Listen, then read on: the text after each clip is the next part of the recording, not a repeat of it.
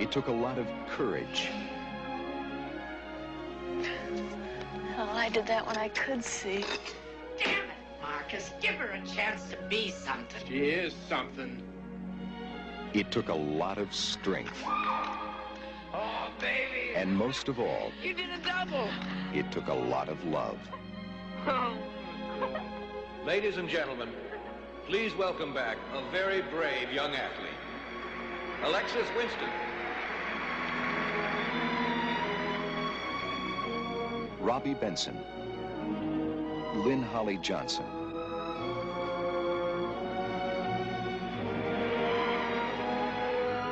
In the story of a girl who refused to forget that she was once a champion.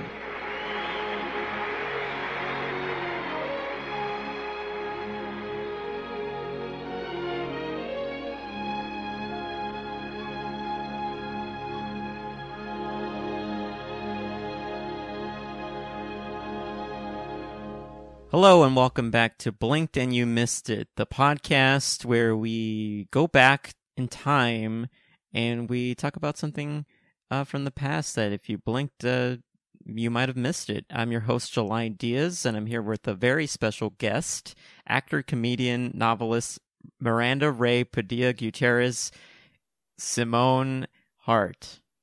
That's me. That's my full name, you guys. It's little known. If you want to Google me, Miranda Ray Hart, but then that's going to be the name on my novel, which is it's slated to come out 2022.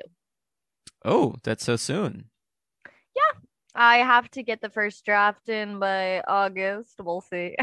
Well, that's exciting. Do you have a name for the novel yet, or no? Do you work backwards in that way? Do you start with the name of the novel and then write everything else?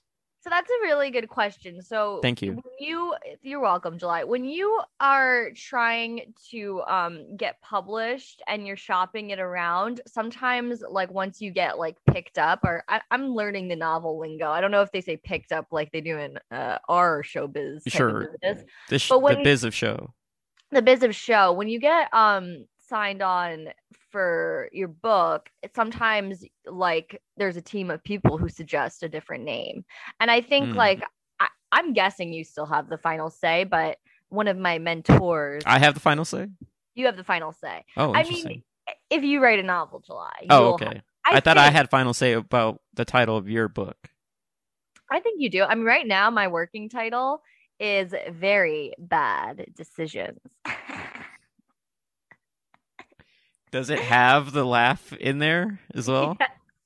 There's a little like parentheses and then it's like maniacal laugh. That's good. The problem with that working title, I'll just say right now, I mean, I know we shouldn't dive too deep into the inner workings of a UCLA extension class for novel writing, but there was a lot of people in my class while I was writing the bulk of the book that would be like, I'm sick of Noelle just doing her very bad decisions. Like, can't we just see her just like eating breakfast? And I was like, no, the book is called Very Bad Decisions. Mm-hmm. But then when I would write a chapter, because people were saying they want to see her normal eating dinner, they were like, why isn't she making very bad decisions at dinner? And I was like, so you they can't don't win with that. Yeah, people don't know what they want. Yeah, the title sort of becomes this sort of like thorn in my side. So I might just call it like Wuthering Heights or something. Okay, so an existing title. An existing title. Because then people think they're getting one thing. Right. Well, yeah. And then they get my pitch on that is call it Wuthering Heights 2. Like a sequel. Oh, I feel like I'm trying to think if anyone's ever tried that. This isn't the project I'm going to talk about on today's podcast, but yes. Blink and you might have missed it. Wuthering Heights, 1992, with Juliette Binoche and I'm going to butcher your Voldemort's name, Ralph Fiennes. I don't know. It's some creepy European name. Is that it? Mm-hmm. Okay. Voldemort is so hot in that. Uh-huh. And I watched it with my mom and she kept being And I'm sorry, who is that? I know him as the name who shall not be said. Oh, I'm sorry. So Voldemort, he killed Harry's parents. Okay. And then he's sort of the Hitler of the wizarding world. Whoa. if you need some sort of historical context to put more in. But yeah, he's in Wuthering Heights, the 1992 version, which did not really get good reviews. I don't know how it did at the box office, but my mom said she saw it in theaters with my dad and hated it because they're horrible people. That was her review, your mother's review? Yeah, she doesn't like stuff where the people cheat and are like, they're bad people. Like, she hates Sex in the City. She's like, that bitch should have been married. My mom's from the Bronx, so. Okay, so it's okay, everybody. So it's fine that you said that. It's okay. All right, but we're not here to talk about that. We're going to talk about a very special topic near and dear to your heart. But before we start, I just want to say that we have our producers here as well, and they might chime in for any corrections. Kingsley and Callie are here. They can say hello if they want. They don't need to. Hello. Yeah, they're really mysterious guys. I love those guys. Yeah, I love them. So what is the topic that we're going to talk about today? So we're going to be talking about the 1978 melodrama Ice Castles, starring Lynn Holly Johnson and Robbie Benson, who I don't think anyone knows who either of those people are, which is sort of why Blink and you might have missed it. I worked the title in. That's good, yeah. If you can do that a couple more times to kind of like get the word out on this show. Absolutely, I will. Yeah, so it's I don't know. I don't even know how to like get into it. And maybe how I found this film. Yeah, please. Let me start with my first question. Yeah. When did you first hear about this film? Well, I first heard about this film. So I was in a sort of what I like to call a menstruation K-hole, which is when I'm hemorrhaging blood during my period. I don't know if this is like rated PG or what this show's rated.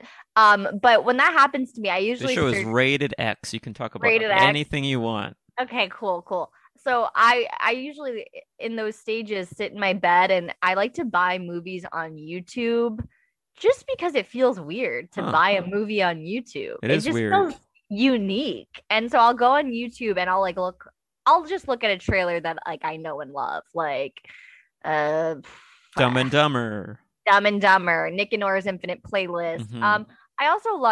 I like films from the 70s. So I think the way I stumbled across this was I was watching clips from Love Story, which I'm going to get that year wrong, but that's either very late 60s or early 70s. And starring Ali MacGraw and Ryan O'Neal. And it's if you guys don't know that movie, it's a melodrama where I won't spoil who, but someone, gets sick, and it's just very melodramatic and amazing 70s outfits. So I was watching those clips, and my recommendations was this film Ice Castles. And it says 1978, and that was a genre that while I was menstruating, 1970s melodrama, I was very drawn to. I wanted my heart ripped out of my chest. Sure. And so I also clicked it because the guy was so hot. He looked like my 10th grade boyfriend. And so I was like, I need to see this. Yummy. And you said that out loud as you clicked on it. I did. Sometimes I do talk to myself when I'm alone in bed watching stuff. Actually, a lot. I talk to myself a lot because you have to have fun with yourself. And so Absolutely. I clicked it. Yeah. And like the trailer blew me away. Like there's something that I like to call male acting. And with male acting is like, it's dead. Like male actors don't do what the male acting of the 70s was, which is like so emotional and so upset. And like kind of like their voices were really raspy and they just had so much. There was just like a deep, soulful sort of wanting to shed their toxic masculinity that happened in the 70s. And why do you think that's gone now? I think men, it's like we stopped fighting to lose our toxic masculinity. Now men just want to pretend that they're feminists, and you're just skipping all the steps. men of the 70s knew they were fucked up, and they had to like work through that. They're like, I hate my dad. And like that's the energy of like Ryan O'Neal's performance in Love Story. He just hates his dad so much. I think what we're seeing is pain. I think the newer generations of actors, they're in it for the glitz and the glam. And I think 70s actors, I don't know. I mean, like, I don't know how deep a dive get into film history and stuff, but Oh, please. Like, there was a big Let's start from the beginning. How do moving pictures, how do we get that? How do we see that on the big screen? How does that work? Explain that to me. Yeah, the train.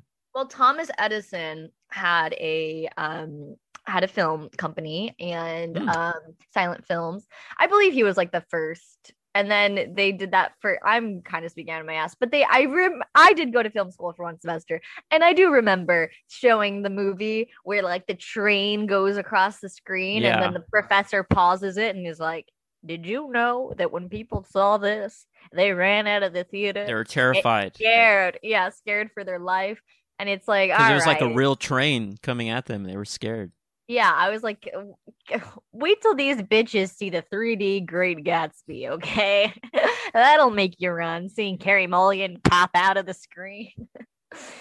So, yeah, there's that. So I think with film history, I mean, if you go all the way back, it's just evolved. Like silent films, you know, you have to be so big and expressive with your face. And then when people started talking, it was a lot about like if they had that aristocratic accent, like a lot of silent film stars were shoved out because they had Bronx accents. A lot of silent film studios. What does a Bronx accent sound like? Yo, what's up? I'm from the Bronx. It's Lin-Manuel Miranda. No, he's actually not from the Bronx. He's from a neighborhood above in the Heights, which I forget. Not in the Heights, the film, but the Heights. But you know, I'm getting ahead of myself here. Basically, what I'm trying to say with 70s actors is that once we started talking in films, it became more stiff because we're getting these sort of like orators, these sort of people who have like gravitas with their voice. And then by like the 60s and 70s, with the director auteur movement, and with, you know, even like in the 50s, like James Dean and Marilyn Monroe were getting like people like Lee Strasberg to be their acting teachers. And then it became about being raw and emotional. And then we get to like the 70s with movies like Love Story and Ice Castles, which I'm talking about today. And it's like suddenly people are really putting it on the line. They're putting their childhood trauma on the screen for all to see. It's not like what's her name? I'm forgetting everything today. But you know, Bridget Jones. Bridget Jones's Diary. Well, just like the film stars of the 40s who had the like transatlantic accents, you can't really access emotion like that. But the guy from Ice Castles, I don't want to butcher his name. I think it's Robbie something or other. He's actually the voice of Robbie Benson of the Beast in Beauty and the Beast, which is crazy. I'm 99% sure. Yep, he is. It's insane. But you heard the emotion of the Beast? Of course. He was a beast. What more can I say? Imagine the Beast as a young, hot guy who looks like one of my exes in a movie in the 70s. Yeah. Which, by the way, just to talk about Beauty and the Beast real quick, I don't condone that relationship. Why? I mean, that's bestiality, if you ask me.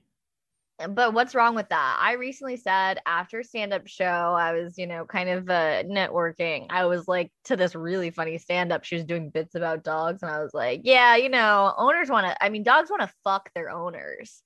And she loved that and was like, oh my God, do you do stand-up? And I was like, well, one time at Flappers, of course.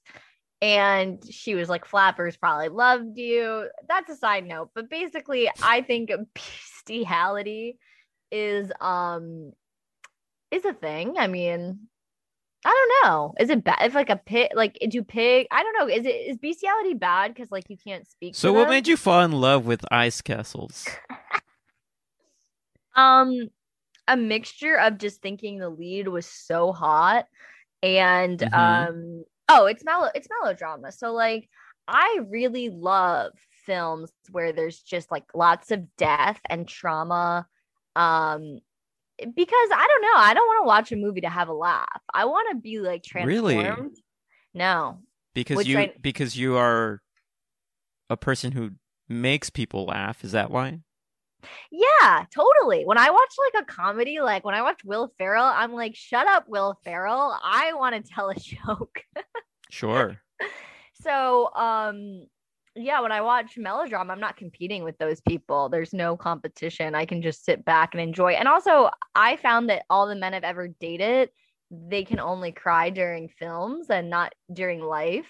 And I think that's really beautiful that like Right. I can watch a movie with some repressed man and he'll cry. And that's what melodrama gets us. Like Ice Castles, I haven't even told you guys the plot. I know we're like an hour in, but it's about a girl played by Lynn Holly Johnson, who is a real life ice skater, who is just like Olympic bound in her small snowy town. And I love snow. I'm from the Northeast, so that hooked me as well. Mhm. And she is. I'm a SoCal native, never seen snow, never probably will. Well, July, you are invited to my home and hearth in upstate New York. Oh, okay. You are, and you'll see some snow. That is important. Everyone should see snow once in their lifetime. But speaking of sight, this woman who's an ice skater and literally needs her eyes more than anything loses her eyesight. Ooh. And then she becomes like a crazy recluse, and she's like a hot little blonde girl, and she's just like, I can't see. I can't. How does she lose her eyesight? Oh my God. Well, she was doing a trick and she like fell into a table. And it like, if you watch, like, I don't know how they filmed it, but like, it just is like, she's like in Probably the with air. the camera. Yeah. But I feel like stunts just used to not be good.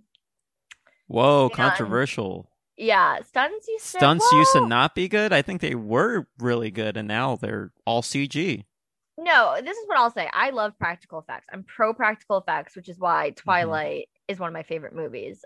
It's 99% practical effects. There's one scene that's green screen, but they're literally making stuntmen climb trees, Yeah. hundreds and hundreds of feet in the air. They don't care if they die.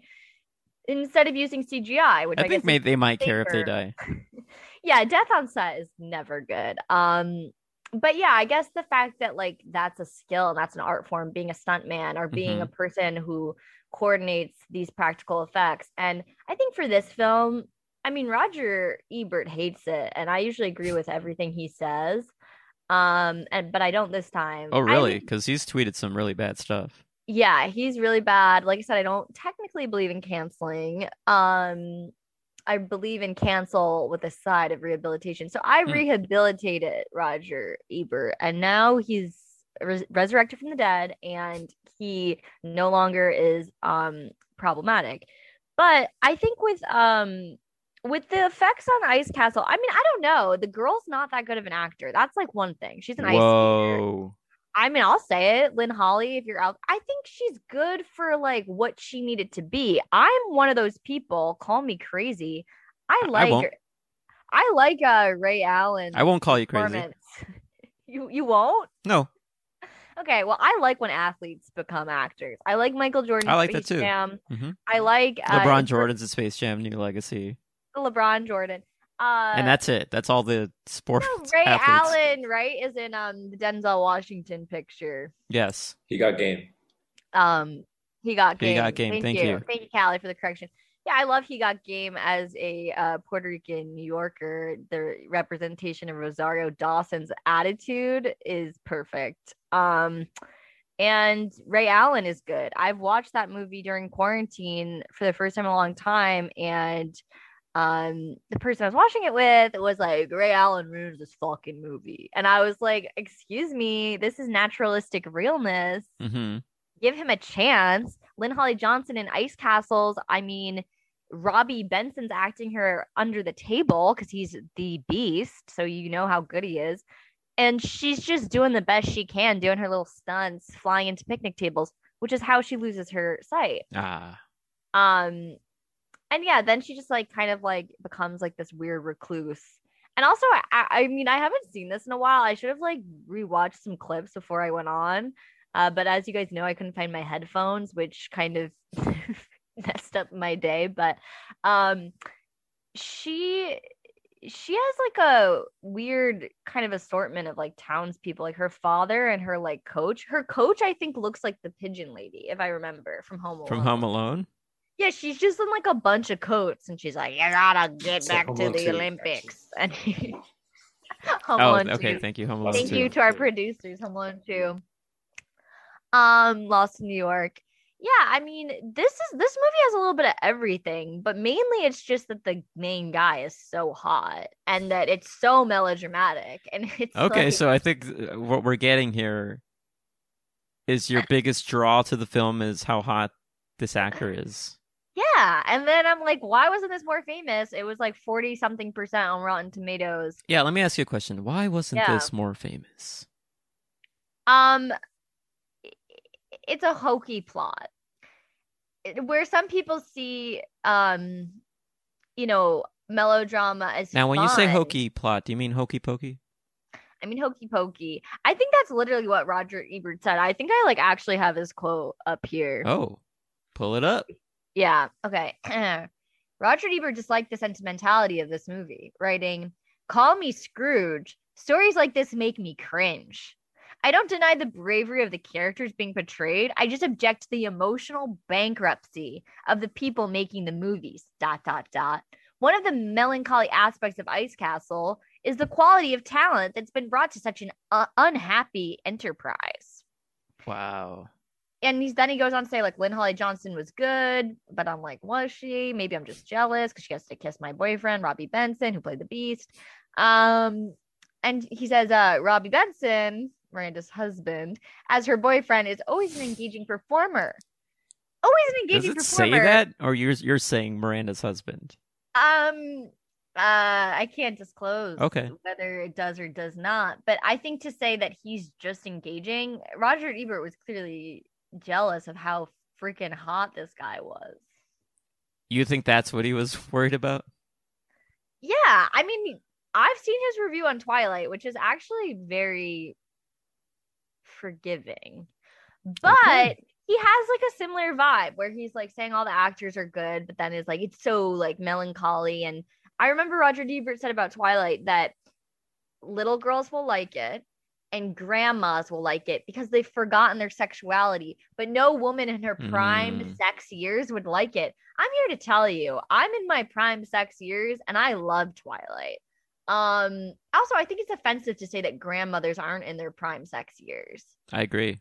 I think a grandmother can bone for sure. I know I will be. I will be boning. Have you seen Demi Moore? Sure, I've seen Demi Moore. Yeah, so I think, yes, I mean, my main draw is that Robbie Benson's hot, but his acting is so good. Like when she learns to skate again, spoiler alert, he just like cries and is like grabbing her and loving her so much, and just reminds me a lot of one of my favorite scenes in cinema history. The train. Which is, the train. Firstly, the train. Secondly, any Charlie Chaplin picture. Just kidding. Charlie Chaplin's a fucking hack. Whoa. You heard it here first. The Just Godfather kidding. of comedy. I told you I don't like watching Will Ferrell. I don't like watching Charlie Chaplin. That's right. Because I you get want jealous. you want to be the Charlie Chaplin up there Up there, yeah, totally. on the big screen. Having my little cane and hat, doing a little dance. But my favorite scene in cinema history is well, one of them. I have many. Is when Rose. Well, let's name them all. Let's name your top 5. Oh, okay. This is interesting. Okay. Well, number one, like I said, it might be number one, is when Rose jumps off the boat in Titanic. Like, well, Leo's like watching her go down, down, down. Billy Zane's like watching her. He's like, haha, fuck you, Leo. And she jumps. And because they're on different floors, it's so brilliant, like the tension. They're both running back into the ballroom where they can meet again on the same floor. And it's like cutting between the two of them. And they're so desperate just to touch each other again, even though they've only known each other like 4 days. But that's love.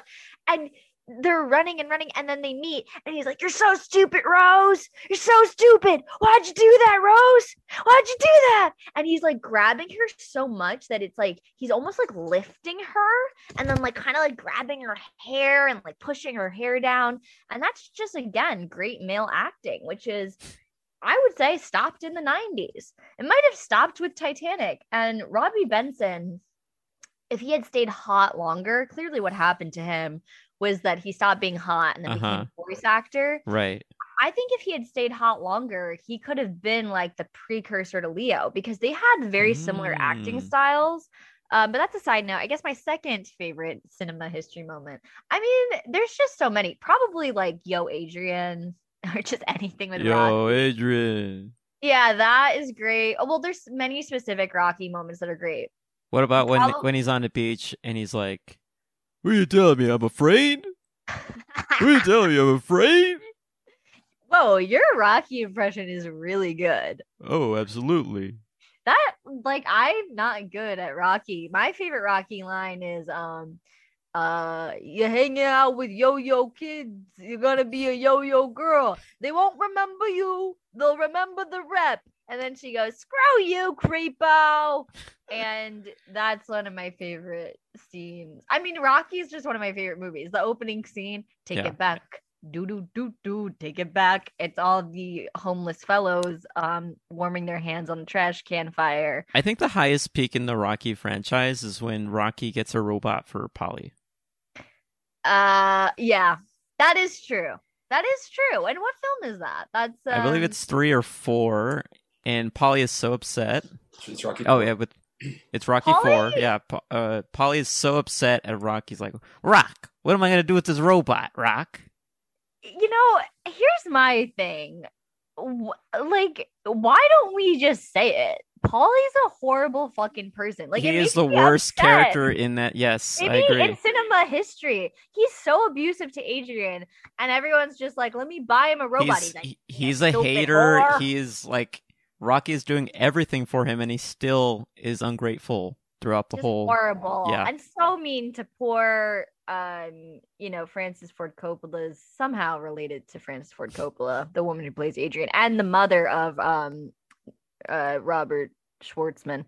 And that's the tea on Adrian.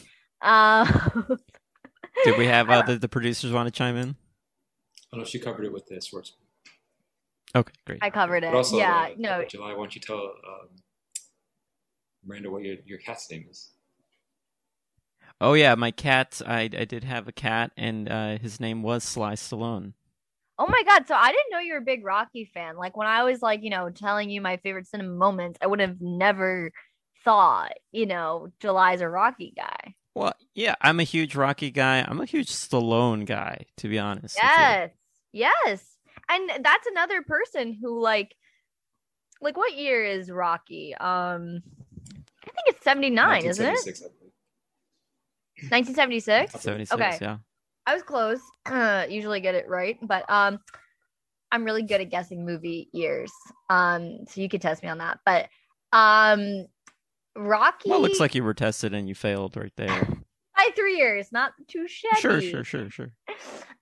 Rocky is a great example of what I'm talking about with male acting. Like, Sly Stallone, yeah, he like becomes this action star, but the reason why he's so famous is because Rocky is so much heart.